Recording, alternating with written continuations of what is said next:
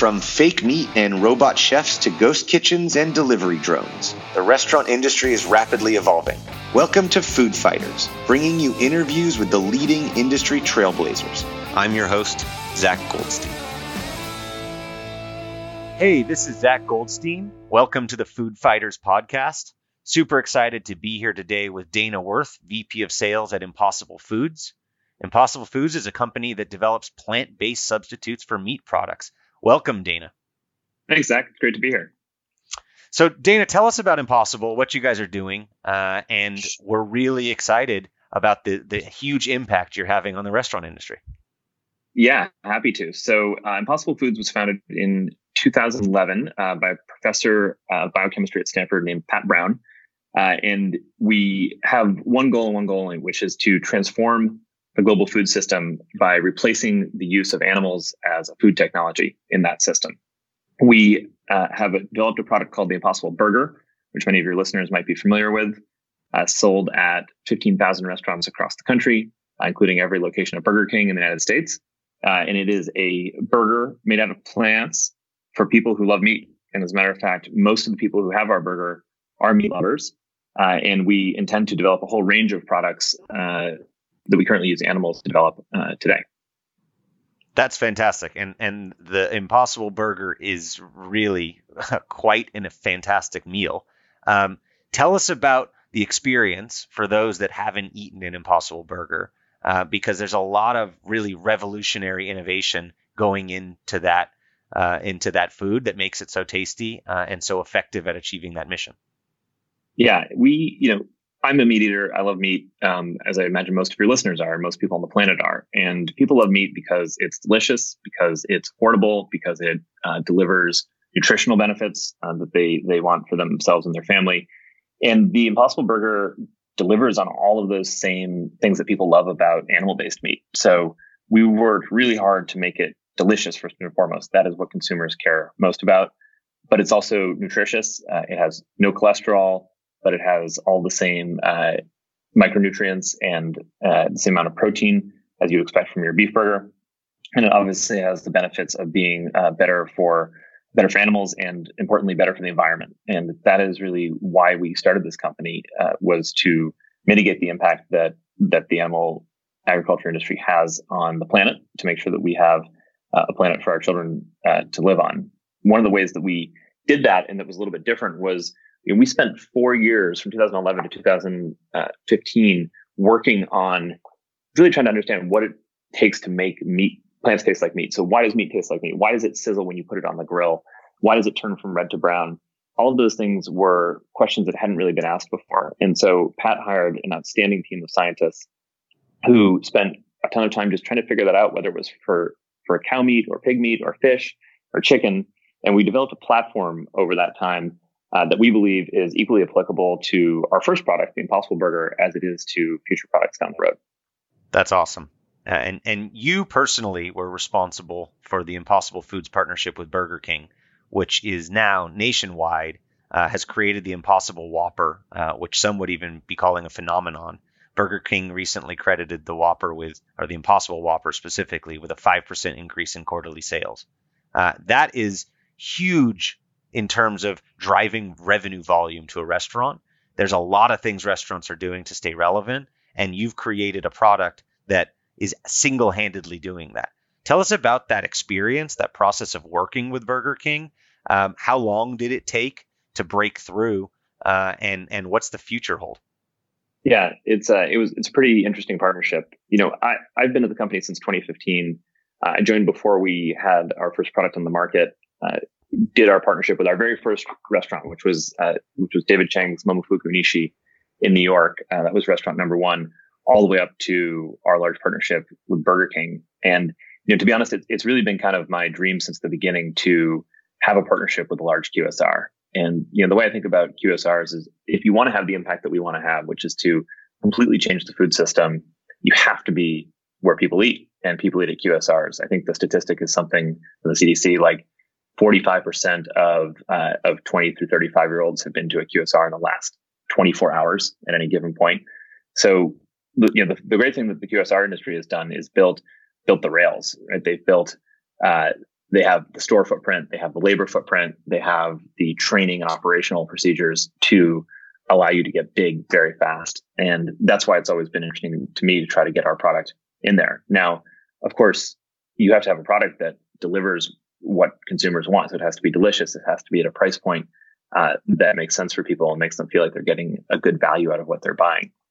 That partnership with Burger King, we've been talking to many folks for a long time, but we really, really liked Burger King for several reasons. One is, they are a challenger brand and they are excited to move fast and to do things a little bit off script, which is very similar to the startup mentality.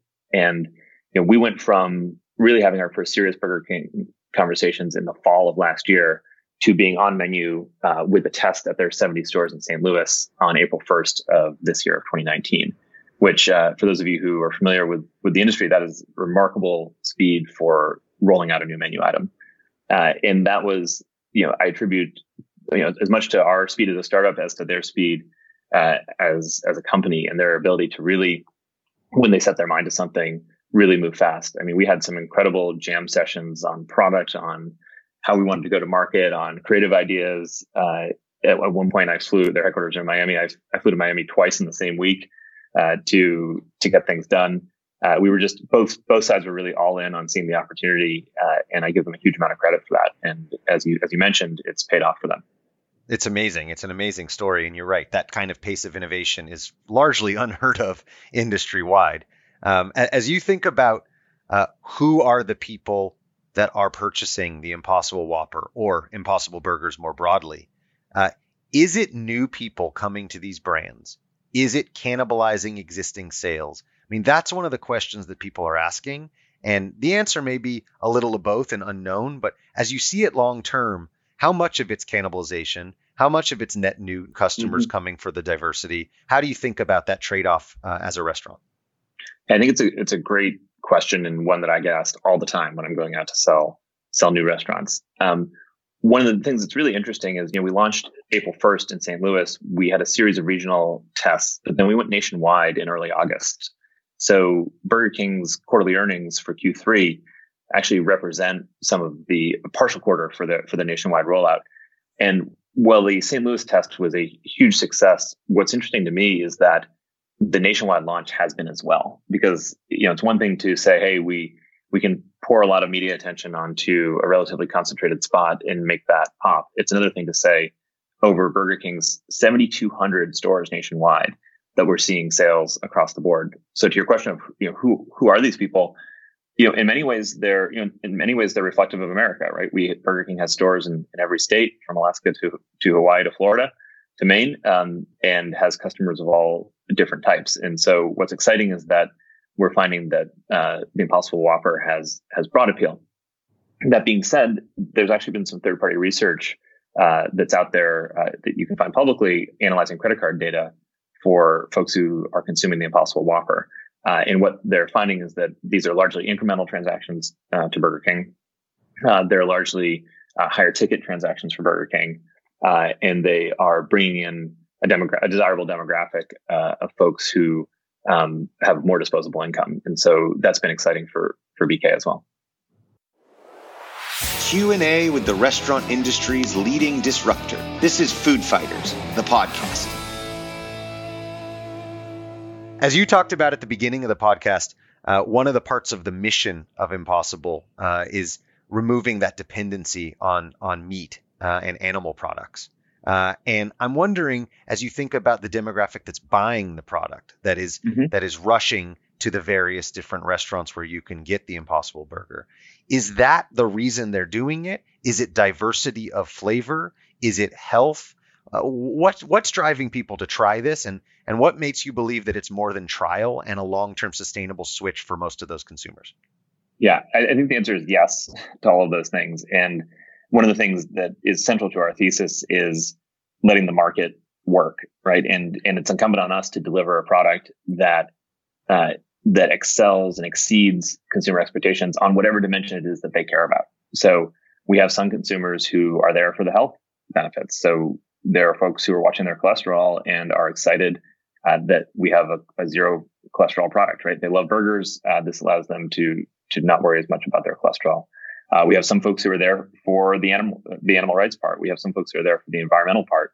We have some folks who are there because they are, they're foodies, and this is something that's interesting. And they came in for the first time because they saw the Impossible Burger promoted by a celebrity in their Instagram feed.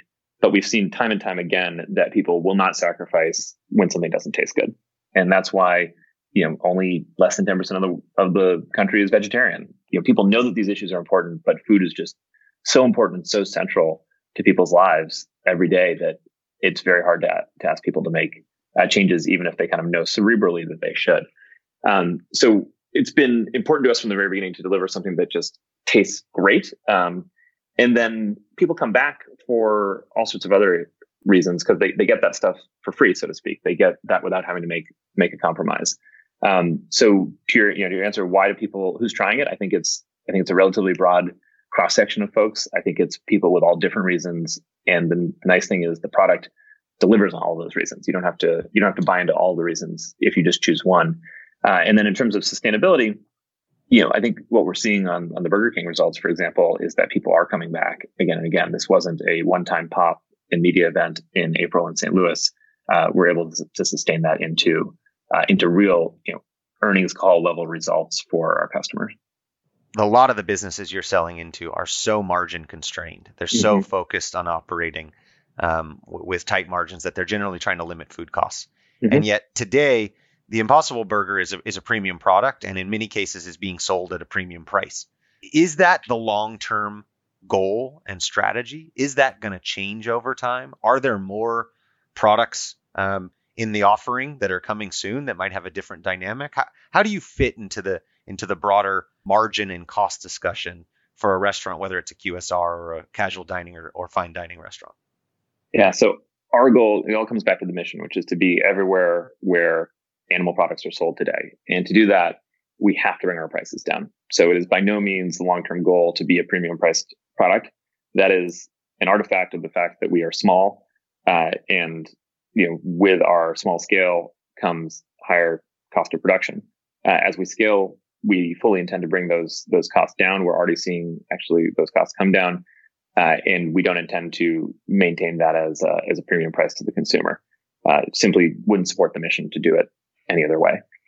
So yes, you're correct that actually right now, our customers are able to support a price premium in most cases to the consumer, and we're finding that the consumers are willing to pay that. And so while our customers might see some percentage margin compression, in many cases they're actually seeing dollar margin expansion. But over the long term, we want to be positioned in a way that fits into the existing restaurant business model in a way that allows them to drive margin expansion actually over the long term. That point about dollar margin expansion is huge, because at the end of the day, that's obviously what drives the ability to reinvest in the brand. And one of the things that we're seeing is an absolute effort by restaurants to drive increases in customer lifetime value. It's a competitive market. Margins are under pressure from labor. Margins are under pressure from delivery. How do you get someone coming back more often? And often there's been a question of veto vote. It sounds like this is well beyond veto vote. This is not only converting people who are regulars, but it's creating a reason for them to come back over and over again because it's something new, and the industry doesn't have a whole lot of new product innovation coming from the food world. Yeah, absolutely. I think a lot of customers we talk to at first think that it's going to be a veto vote thing. And just to explain to your listeners what that means, that you've got a group of 4 or 5 people, one person is vegetarian or has some reason that they don't want the offerings of that restaurant. And so they bring the whole group elsewhere. We hear that a lot from partners early on, but as you rightly assessed, as they get into it, they realize that's not the case at all. That we're talking about totally net new customers, talking about solo diners. I was in the Denver airport 2 nights ago at the Qdoba in the Central Concourse there. And so these are all solo travelers, people traveling alone, no issue of veto vote. And the 3 people in line in front of me all ordered the Impossible Burrito Bowl. And, I don't know exactly what their motivations were, but, presumably it's a product they've had before. They knew what they wanted. They may even have come to Qdoba, especially on a trip that they wouldn't have made before because of that offering. That is such a neat experience. It's a neat experience for me as a technology founder watching consumers engage Absolutely. with our technology. And as you think about standing in line at Denver away from home, watching people literally order the food product that you've brought to market, that's just a really cool experience for you personally. Yeah, it was great. And kudos to Qdoba. The guys working the line were asking people if they wanted to try Impossible. Well, that feels good. That makes your life a lot easier. Exactly. You can tell a winning story when you've got the people on the ground actively pushing it. Absolutely. That brings us to you. Some people have been, as we call it, food fighters. They've been in the industry forever, and others stumbled into it and fell in love with the food and restaurant industry over time. How did you end up in this role, right? You talked about selling the first brand and now expanding to national partnerships left and right. But was this your dream to sell Impossible Burgers across the country, or did you stumble into it? Yeah, I'm more of the stumble in character. So for me, it's always been important to work on problems that impact every single human on the planet. And, I think there's only a few systems where that's the case. The food system, certainly. But, the energy system, the transportation system, the money system actually came from PayPal, which is, one of those big systems that everyone on the planet touches, every day in most cases. But what really fascinated me about food was a few things. One is, not only is every person on the planet a consumer multiple times a day, but there's another 2 billion people on the planet who are producers into the system. And so as I've gotten doing it, I can't imagine a system that touches more human beings in more ways on a daily basis than the food system. And I pair that with, it's also one of the most antiquated systems on the planet. The cow, the primary meat production technology that we use, hasn't changed in 10,000 years. And when you think about it that way, the technologist in you says, man, this is probably ripe for some change. So when I came across Impossible and realized that they were interested in tackling this big problem, and also that they were interested in tackling it in a very scientific way, that really appealed to me. I first visited the lab here in Redwood City and saw that there was real science going on. There was, people in the lab inventing stuff, and this wasn't about creating a different pricing model or a different way to go to market. This was real, true innovation, and that really intrigued me. Always loved working with kind of hardcore technology, but really, physical world technology, not software as much. And this was really up my alley. And I saw an opportunity to join up with the company before we brought our first product to market, and really help guide what this should look like commercially. And the rest is history, as they say. I was at the NRA show earlier this year, and I can guarantee that your booth was the absolute most packed across the entire Chicago Convention Center landscape. People are flocking to try Impossible Burgers, and I saw a lot of people even then going back for seconds. So that's big money for restaurants that have been looking for reasons to get people to come back over and over again. Absolutely. So this has been great, Dana. I think the Impossible Burger is a success story in terms of innovation and bringing technology to the restaurant industry. How does this future evolve? What does success look like when Impossible Burger has spread not just to the first couple of brands that you've talked to, but is ubiquitous and everywhere? What's different about the food system, about restaurants, about the world when Impossible Foods has achieved its mission? Yeah, it's a great question. We, as I've said a few times, we want to be everywhere, right? And that means every product category, that means every country, that means every restaurant type. And we've got a lot of work to do to get there. We're fortunate to have great investors and great support and a great team here to get there. And that's, we publicly stated that we want to have eliminated the use of animals in the food supply chain by 2035, 16 years from now. And I know that sounds crazy to most people, but I really think it's achievable. And there are some precedents, right? We moved from a horse-based transportation economy to an automobile-based transportation economy in about 20 years. And the reason why was because the automobile came along and it delivered on what people needed in a better way than the horse. It wasn't that people wanted to use horses to get from point A to point B. They just had no alternative. And we believe the same thing's happening here across the plant-based industry, right? This isn't, we think of our competition as animal products, not other plant-based meat products and not other cellular agriculture products either. So I think the world that we envision by 2035 is one where it will seem insane that we used to use a 10,000-year-old technology to to make meat that our kids won't even be able to comprehend why we did that. I think that we will be able to start to turn the tide, or we will start to turn the tide on climate change.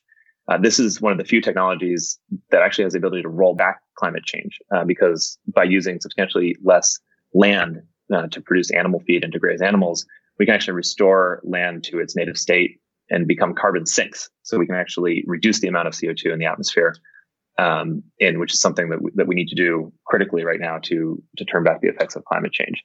So I envision an industry that is where this is totally normal, and I actually don't think it's going to take that long. And I envision a planet that is healthier than ours is today.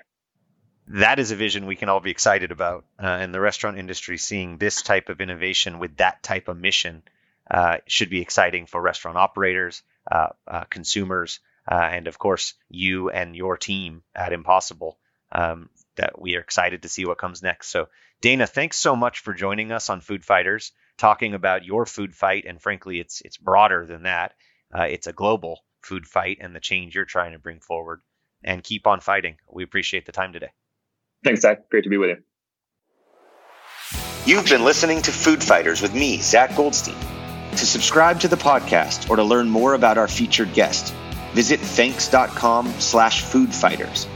That's thanks spelled THANX.com/foodfighters. This podcast is a production of Thanks, the leading CRM and digital engagement solution for restaurants. Until next time, keep fighting, Food Fighters.